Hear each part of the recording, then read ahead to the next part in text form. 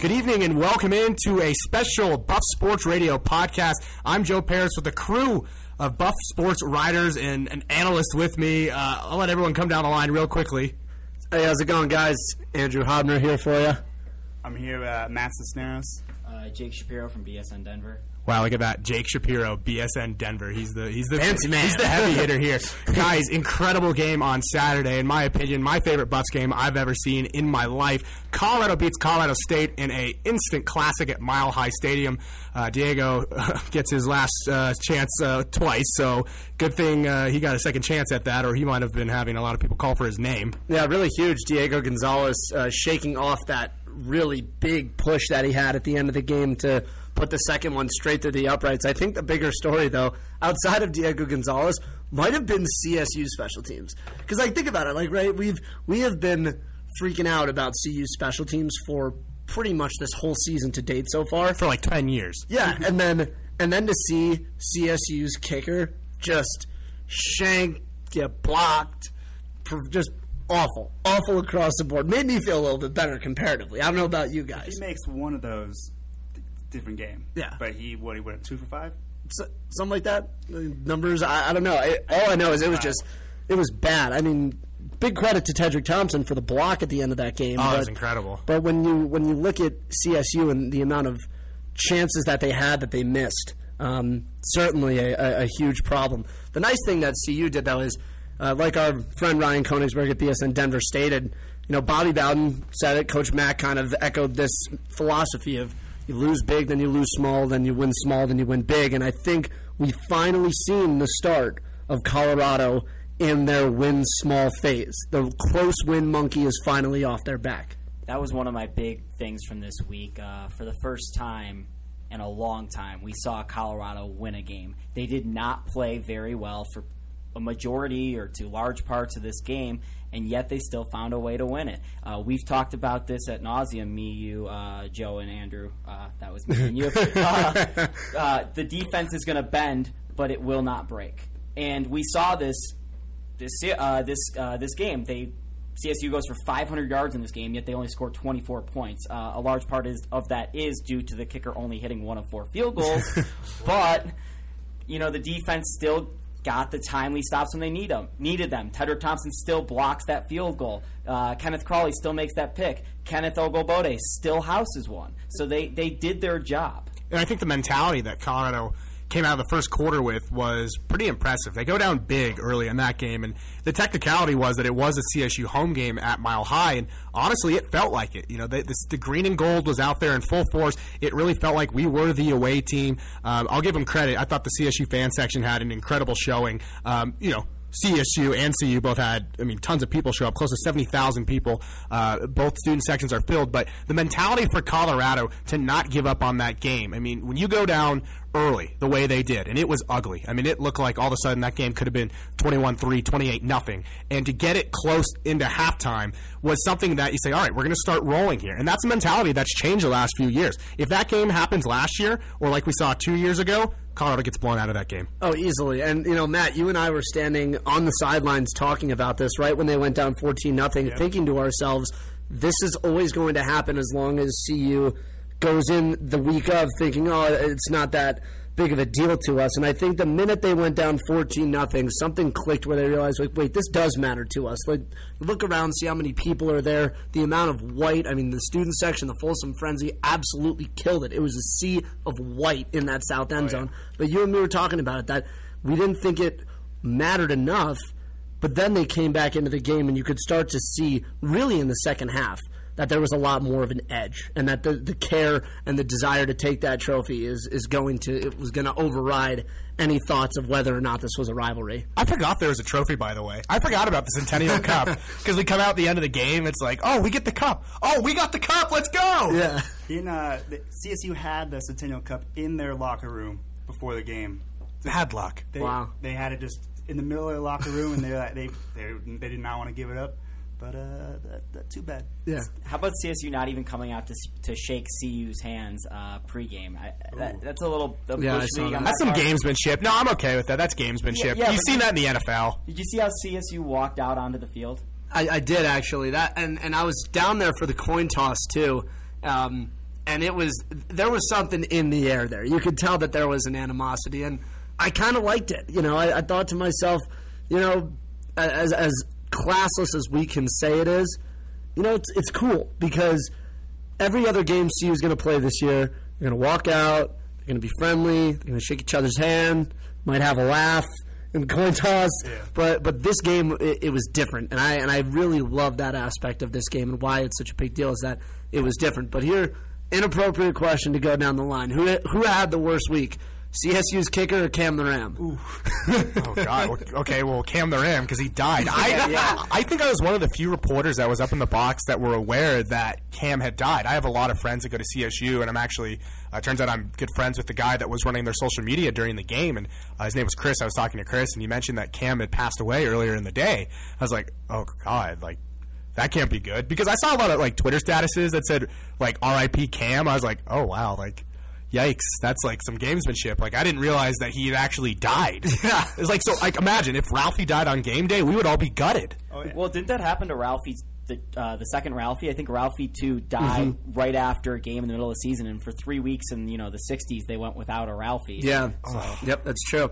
And it's funny to think about it in today's world, what Ralphie means to the school. But you think about it, dude, Cam the Ram, there have been 24 Cam the Rams. How got a better lifespan, man. I guess go get a bighorn or something that's gonna last a little bit longer. Only 4.5 years old or something like that. Yeah, what it was. But Junior stepped in and did a good job. He didn't poop in the end zone. Cam pooped in the end zone last year. Remember that? It's true. Well, typical CSU can barely make it through 4 years. Yeah. Got him. Love it. He got him. He's got a family. So on the stat side of this game, we'll go down the line again. Who impressed you the most with their player through the stat line? Because for me, although he did have one pretty big overthrow that could have led to 6, I was really impressed with how Cepho stood up this game. He had a couple really phenomenal passes. His pass in the end zone to Devin Ross, I don't think you could have thrown a more perfect ball if you had tried. Right in the breadbasket for Ross, right in the breadbasket twice for Sheffield. He dropped one, which also could have been 6. The only real misstep I think he had that whole game, he missed Shea again over the middle on a pretty wide open play, and then he underthrew Nelson on a flood route across the middle. But other than those two things, he really, I think, stepped up when he had at least minimal pass protection, because it seemed CSU was so intent on the run, they let Cepho sit back and pass the ball a bit. That was the game that will define Cepho Lufau, because I had this impending feeling of doom in my stomach in that last drive in the fourth quarter. Where's that Cepho interception? I looked down at my phone, and I looked at the game stats. It's oh man, he hasn't thrown a pick yet, and it's uh-oh. Is this it? And I turned to my dad and my brother, and I said, what do you think? And my dad says, if he throws a pick, I'm never coming to a game ever again. But no, in all seriousness, I think Cepho led the way. And the coolest part for me for Cepho was he got banged up. And he goes to the sideline. All the trainers are checking him out. All of us in the box look at each other and say, oh my God, who's Colorado's number 2? Is it Gurkis? Is it Gurkis? We want Gurkis. And Cepho comes out, throws a bomb, turns to the sideline and says, I'm fine. And he throws up the shakas. Yeah, the shaka. It was so sick. I think what was so great about Cepho this game, he only goes 15 for 28. He had some terrible passes, but he battled the entire game, and he made the timely play. That huge play on 4th and 1 with 9 seconds left to even give Diego Gonzalez a shot. I think it's hilarious. McIntyre comes in the press conference and randomly shoots that out. That how about my play call to go for it on 4th and 1 with 9 seconds left? But props to him, it worked. They had that play, and he wants his credit. Right. Mac needed this. If Diego hits that field goal, that's a huge play call. Yes, huge. Didn't you confirm he was crying on the sideline? Was that your tweet I saw? That was not my tweet. Someone tweeted that I was he was getting crying. a lap dance from Christian Powell. I was in the front line. I'm not sure to brag. How was it? Did you tip him? You put it in the cup? Put some change in the cup? He dapped me for it. All right. That's enough. That's enough. Daps. Really blurring the line of reporter there. I know. But that play from Cepho to Spruce, that's a heck of a throw. And another play that even got called back, Spruce to Dylan Keeney, that was a heck of a throw. A great play call by McIntyre to realize what defense CSU was in and to realize that Dylan Keeney was going to be wide open on that play. But the guy who I was impressed with most in this game was Diego Gonzalez. Just the confidence to hit that 52-yard field goal to start the Buffs off on the scoring. Misses 2 in a row. The second one he missed at the end of the game in front of his family who drove 20 hours to see him play and misses the game-winning field goal and then comes back and hits the game winner. After the game, I guess Diego had a conversation with his family and they said, why'd you miss the first field goal? And he goes, I wasn't trying to. What was the deal with that? I mean, he just missed it. I think, it wasn't touched. I was going to say, based on what I saw... Yeah, based on what I saw on Twitter from people that were watching the game and had the ability to see the replays that CBS Sports was putting up, the hold and the snap looked good enough. I think he just went out and pushed it. And that's nerves. It's a young guy. And also, getting iced once is bad. Getting iced twice? Yeah. Oh, my God. CSU did that last week, too. They did. That's right. And they lost, too. And I think it's karma because I hate that rule. I think it should be the same rule in the NFL where you can only call one timeout. You can't call back-to-back timeouts. That's just, annoying. I agree. And I think it really takes a lot of moxie, cojones, whatever double entendre you want to put into this pod about how steely he was to be able to walk out after having missed one. He watched the kicker on the other side also have a bad game, and I think that plays into your mental aspect because you're thinking, you could think, he's struggling, so it's not that bad, or you could be thinking like, oh God, he's struggling too. You watch a block on a chip shot, and then you go out and you put it directly through the uprights. I think that is just ice in the veins, and it was an impressive weekend overall for this team. Kenny Olagbode got Pac-12 Defensive Player of the Week this week based off of that pick 6 he had. He also had a pretty phenomenal game across the board. Have yourself a birthday. Yeah, and it was his birthday. I was about to say, don't think you could have a much better birthday gift than that. The funny thing was, we don't even know what he did after the game. Yeah, really. The funny thing was, did you guys notice this, or am I just crazy? That could have been a PI going against Colorado. When Gamboa hits the running back, and it's close enough, but I'm not complaining. The last thing I'm going to do is complain about it. But I want to know what everyone else's thoughts on this are because I feel like I don't know, just based on what everyone's been saying on Twitter, I feel like I'm the only one who thinks that that was close enough that it could have gone either way. Well, I agree with you, but it's the same thing we talked about last week against UMass, where based on instant replay, you can make anything a conversation. Lagoda's targeting penalty. Yep, that's right. I think, Phil Simms always tries to bail himself out using replay, and I think it's just rookie stuff. There it is, calling him out. But I think, the referees, they know what to look for, and especially, they take into account, what the situation of the game. I agree with you. I think they definitely could have called it. And again, I'm not complaining. Yeah. But, you go through a ton of games, and you go through a ton of calls, you can say, that could have been that could have been that. And that's why it's really annoying when, you have these NCAA broadcasts or NFL broadcasts that have these referees that are sitting in the studio, and they go back to them and have them analyze the play. Because it's a 50-50 play. No one's saying that officials are perfect in any sport. It's human error. They certainly weren't perfect on Saturday. No, and by the way, a lot of people weren't aware of this. This is the exact same crew that called Colorado and Hawaii. Yep. They had to have someone said something at some point. Yeah. One of the Colorado players. I went into work on Sunday after we were watching game tape, and I work for CU Video, by the way. Little shameless CU Video plug. Yeah. Hashtag...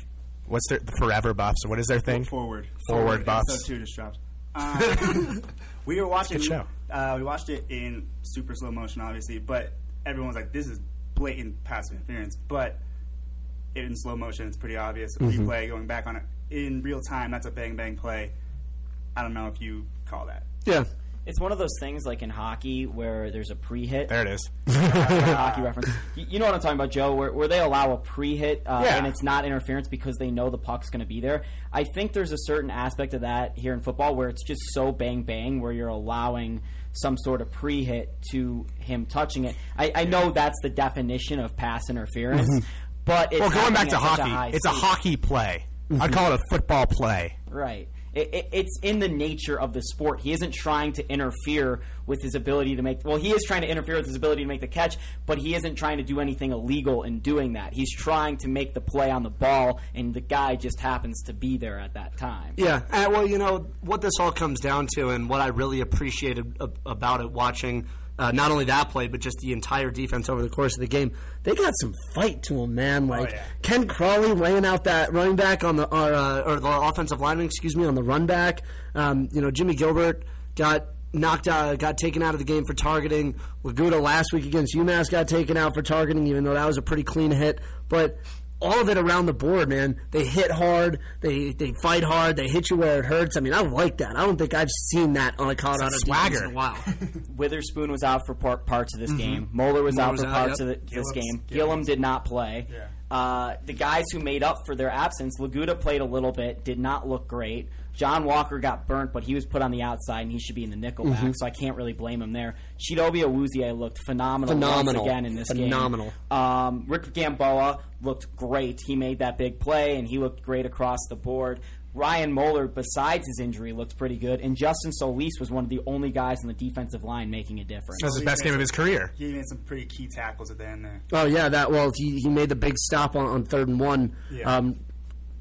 Keeping Dawkins from moving. That's really another interesting thing is the tackling was a big issue, but I really like these CSU running backs, man. I mean, they went hard to the hole, and they're bulldogging it all the way through that game. They're a good team. Yeah, I was actually pretty impressed with CSU. You don't like to give them credit because they are the cross-state team, but I feel like they didn't get as decimated as I thought they were going to be by the loss of guys like D. Hart and Garrett Grayson and Ty Sambrella. They're going to be good. But the other big news today, Buffs and Oregon, October 3rd, prime time on the mothership, baby. Ugh. Immediate impacts. I want to hear this. That's cool. First of all, that's cool. That's cool. I told my dad, he said that's past my bedtime. But I really, the best part of this for me is there are no excuses for people not to show up to this game. This is a great time. You get to go party all afternoon in the parking lot, and if you walked through the tailgate at Mile High Stadium, by goodness, I saw some stuff. But I think this is perfect. It's going to be the blackout event, which people rally around. Hint, hint. This isn't going to be the blackout. Is this not blackout? No, it's family weekend. Oh, it's family weekend. I'm sorry. USC's blackout. Yeah. So family weekend. Hint, hint. Families. And I think this is going to be... It's a perfect environment. It's a perfect environment for a sellout. It really is, because Oregon's here. I mean, we know the national following they have. Colorado is hot right now. Hopefully, they stay hot for a few weeks. But putting them on ESPN primetime, is that the first time we've ever been on ESPN primetime by choice? Well, I wouldn't think so because, back in the last few years. Excuse me. I'm sure their national championship game was on in primetime. Right. We've been on ESPN 2 in primetime. And the 3. and the Trace and the Ocho. But I think this is a great thing for CU, this game right here, because Oregon's coming in here. Oregon's going to sell out at least 3 or 4 sections. Mm-hmm. That's good for CU at the end of the day because they're going to sell more tickets. This game's going to be packed with students. We know the USC game is already because 8 o'clock on a Saturday night, first and second quarter, the students will be there. I don't know about the general public because that's kind of a late start. It's probably going to be the 4th or 5th latest start in CU football history. CU basketball at midnight. Yeah, that was pretty bad. But this is a primetime event for students to show up and show that they are supporting of the CU football team. It's the conference opener, and they're going to be 3-1, and they're not going to be in last place. USC's in last place. Yeah. I can remember the last time they were on primetime on ESPN. It was that Thursday night game against Arizona State in 2012. Freshman year. And that game was incredible. Yeah, now, that was probably one of the most electric atmospheres I've seen outside of the Rocky Mountain Show. Yeah, that was. I feel free to correct me, and I'm sure if someone listens to this, they're yelling at their transistor radio right now because that's what they're listening on because it's a pod. But that was, the atmosphere for me was incredible, and it made me want to go to games. And that was, I think, one of the first games I went to as a student. I'd gone to see football games growing up, but Shap, you were there. I mean, do you remember it? Yeah, I was in high school still, but I sat in the student section, and I remember the end of the half that first half, there was something crazy that happened at the end of the first half that compelled everyone to not leave their seats. Yeah. Everyone was sitting there at halftime, could not move, and then the first play of the second half, Arizona. Yeah, they blew it open. If I remember it correctly, they had an interception like deep in their own territory that stopped a drive. Yeah, right, and it kept us like tied at half. Yeah, and we were in that game, and I think they were number 17 or something, so they were highly rated. Mm-hmm. You know, the nice thing about this is the fact that Colorado gets a lot of media attention on ESPN this year. They get ESPN, the main network for this. They get ESPN2 for USC, and the Gospel According to Mac will be broadcast all over ESPN's family of networks when 30 for 30 happens. This is a great, great, great time for Colorado football to at least be competitive. I'm not going to say that they're going to go out and beat Oregon or beat USC, but at least be competitive. Even Craig Watts is giving CU the time of day and visiting this weekend when we play Nicholls State. And people see that. And to that end, what a huge bump that's going to be in recruiting. Because in-state recruit, 4-star defensive end linebacker Carlo Kemp is going to be in-house with Anthony Julmise, who's another really big Colorado prospect.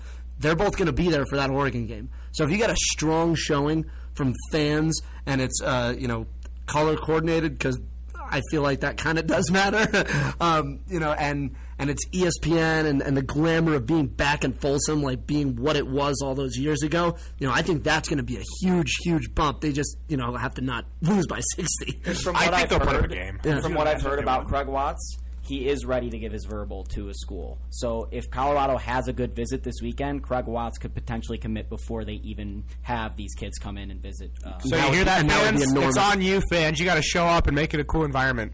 Seriously. It's on us. It's true. It is. It's big. It's a big fan thing, and they really showed up great for the Rocky Mountain Showdown, and that was the thing that was needed, because it's always the benchmark every year for fan interest. If you beat CSU, the fans will be there, and I think they got the job done. They made it exciting. They're going to kill Nicholls State, I have a feeling, this weekend, and then you walk in to the glamour of the Pac-12 schedule, a big-time, prime-time showing against Oregon. It's going to be fun. The last time Nicholls State won a football game was October 12th of 2013. Wow. Hold on real quickly before we wrap this up, because we do got to wrap this up. We all have class, apparently. But NCMCI events. Yeah, I was about to say, what's this deal with Nicholls State not wanting to be called Nicholls State? So they want to be called Nichols. Like, that's it. Rachel Nichols. But that's not what they are. Rachel Nichols. Well, we're the University of Colorado, but we want you to call us Swagger Bombs. That's the equivalent. Like, it's like, doesn't make sense. We want you to call us Scobuffs. Fight Ralphie Fight. Fight Ralphie Fight. I like that a lot, by the way. I like the Fight Ralphie Fight. It could work. I'd like that on a T-shirt. Jake, can you get that for the Wholesome Frenzy? I can toss it at the marketing department. I mean, I was trying to make it happen. I felt like I was in Mean Girls. Stop trying to make fetch happen. See, I was trying to make Fight Ralphie Fight happen. I had the privilege of being on the student media handle, and any opportunity, hashtag Fight Ralphie Fight. Well, thank you for joining us on this special transmission of Buck Sports Radio. Before we let you go, Andrew, we have a big announcement regarding the future of Radio 1190 Sports. That's right. You guys that have been tuning into Friday Night Live, we appreciate all that you have done as far as listening to us and being with us.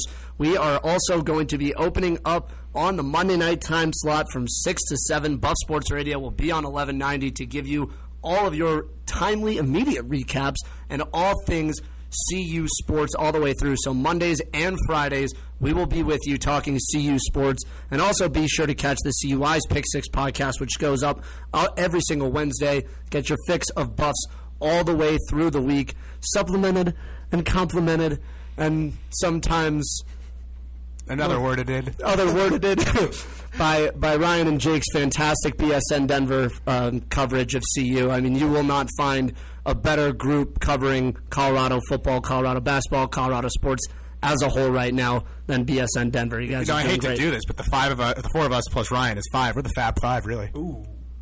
I kind of like that. Can I be the? I'll be the. You're definitely the point guard. I'm pretty sure Ryan's Chris Webber. I'm the 2 guard. I'm Jalen Rose. I wanted to be Jalen Rose. I'm too inflammatory. I have to be the Jalen Rose. I'm the guy that's like 99 out of the top 100. Like I'm the 90, the last guy. No, Matt, you're Juwan Howard. You're the one who was rolling up with the Heat at age 38, winning a ring just to win the ring. Keep getting them checks. Juwan Howard is basically Woody Harrelson from Semi-Pro. Yeah, absolutely. Oh, Monix? Yeah, he is Monix. So anyways, we'll be back on next Monday night. We'll be having some big guests. Honestly, if you guys want someone, let us know. We're obviously going to go for the big fish. Coach Mack, Coach Levitt, Sefo, Nelson Spruce. But if you guys want to hear from someone, like I want to hear from Vinny Arvia. I want to hear what Vinny thinks about things. Go look him up. He's on the team. How about T.J. Patterson? We can have carrying T.J. the Patterson. Centennial Cup off the field. That was pretty cool. Yeah. We could have Gurkus on. Anyways, with Andrew Andrew Hobner, Matt Sinicero, and Jake Shapiro, I'm Joe Paris. Thank you for... Cisneros? What did I say? Dude, it's hard to pronounce. Cisneros. I've always seen his name on paper. It is like alphabet soup. I was like, oh, I'm really glad I don't have his last name. Anyway, you're tuned in to Buff Sports Radio. Didn't say 1190. We'll be back on Friday night for Friday Night Live, but check out the CUI, check out Radio 1190, check out Sports Mag on Friday, and find all the action on Twitter at @GBSM_sports. That's where we'll be posting this and everything. This has been Buff Sports Radio, your number one home for Colorado sports.